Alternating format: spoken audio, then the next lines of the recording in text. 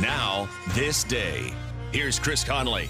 Motown Records had a knack for taking young, talented singers and turning them into stars. On this day, March 12th. Whether you have been blind all your life, are just starting to lose vision, or have a blind child or family member, connecting with other blind and low vision people can help you live the life you want.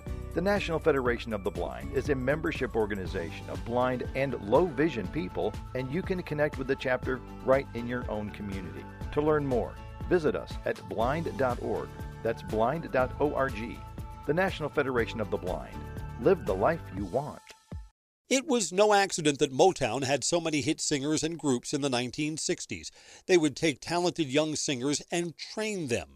Singing lessons, dancing lessons, and they even ran a charm school run by Mrs. Maxine Powell.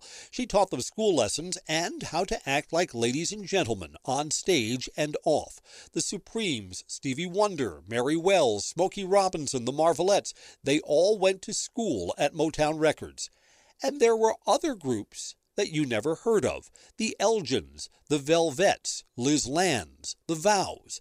They didn't have the same star appeal, but on tour they became opening acts or backup singers.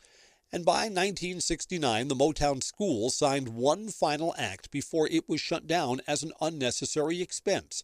A group of brothers, Marlon, Jackie, Tito, Jermaine, and 11-year-old Michael.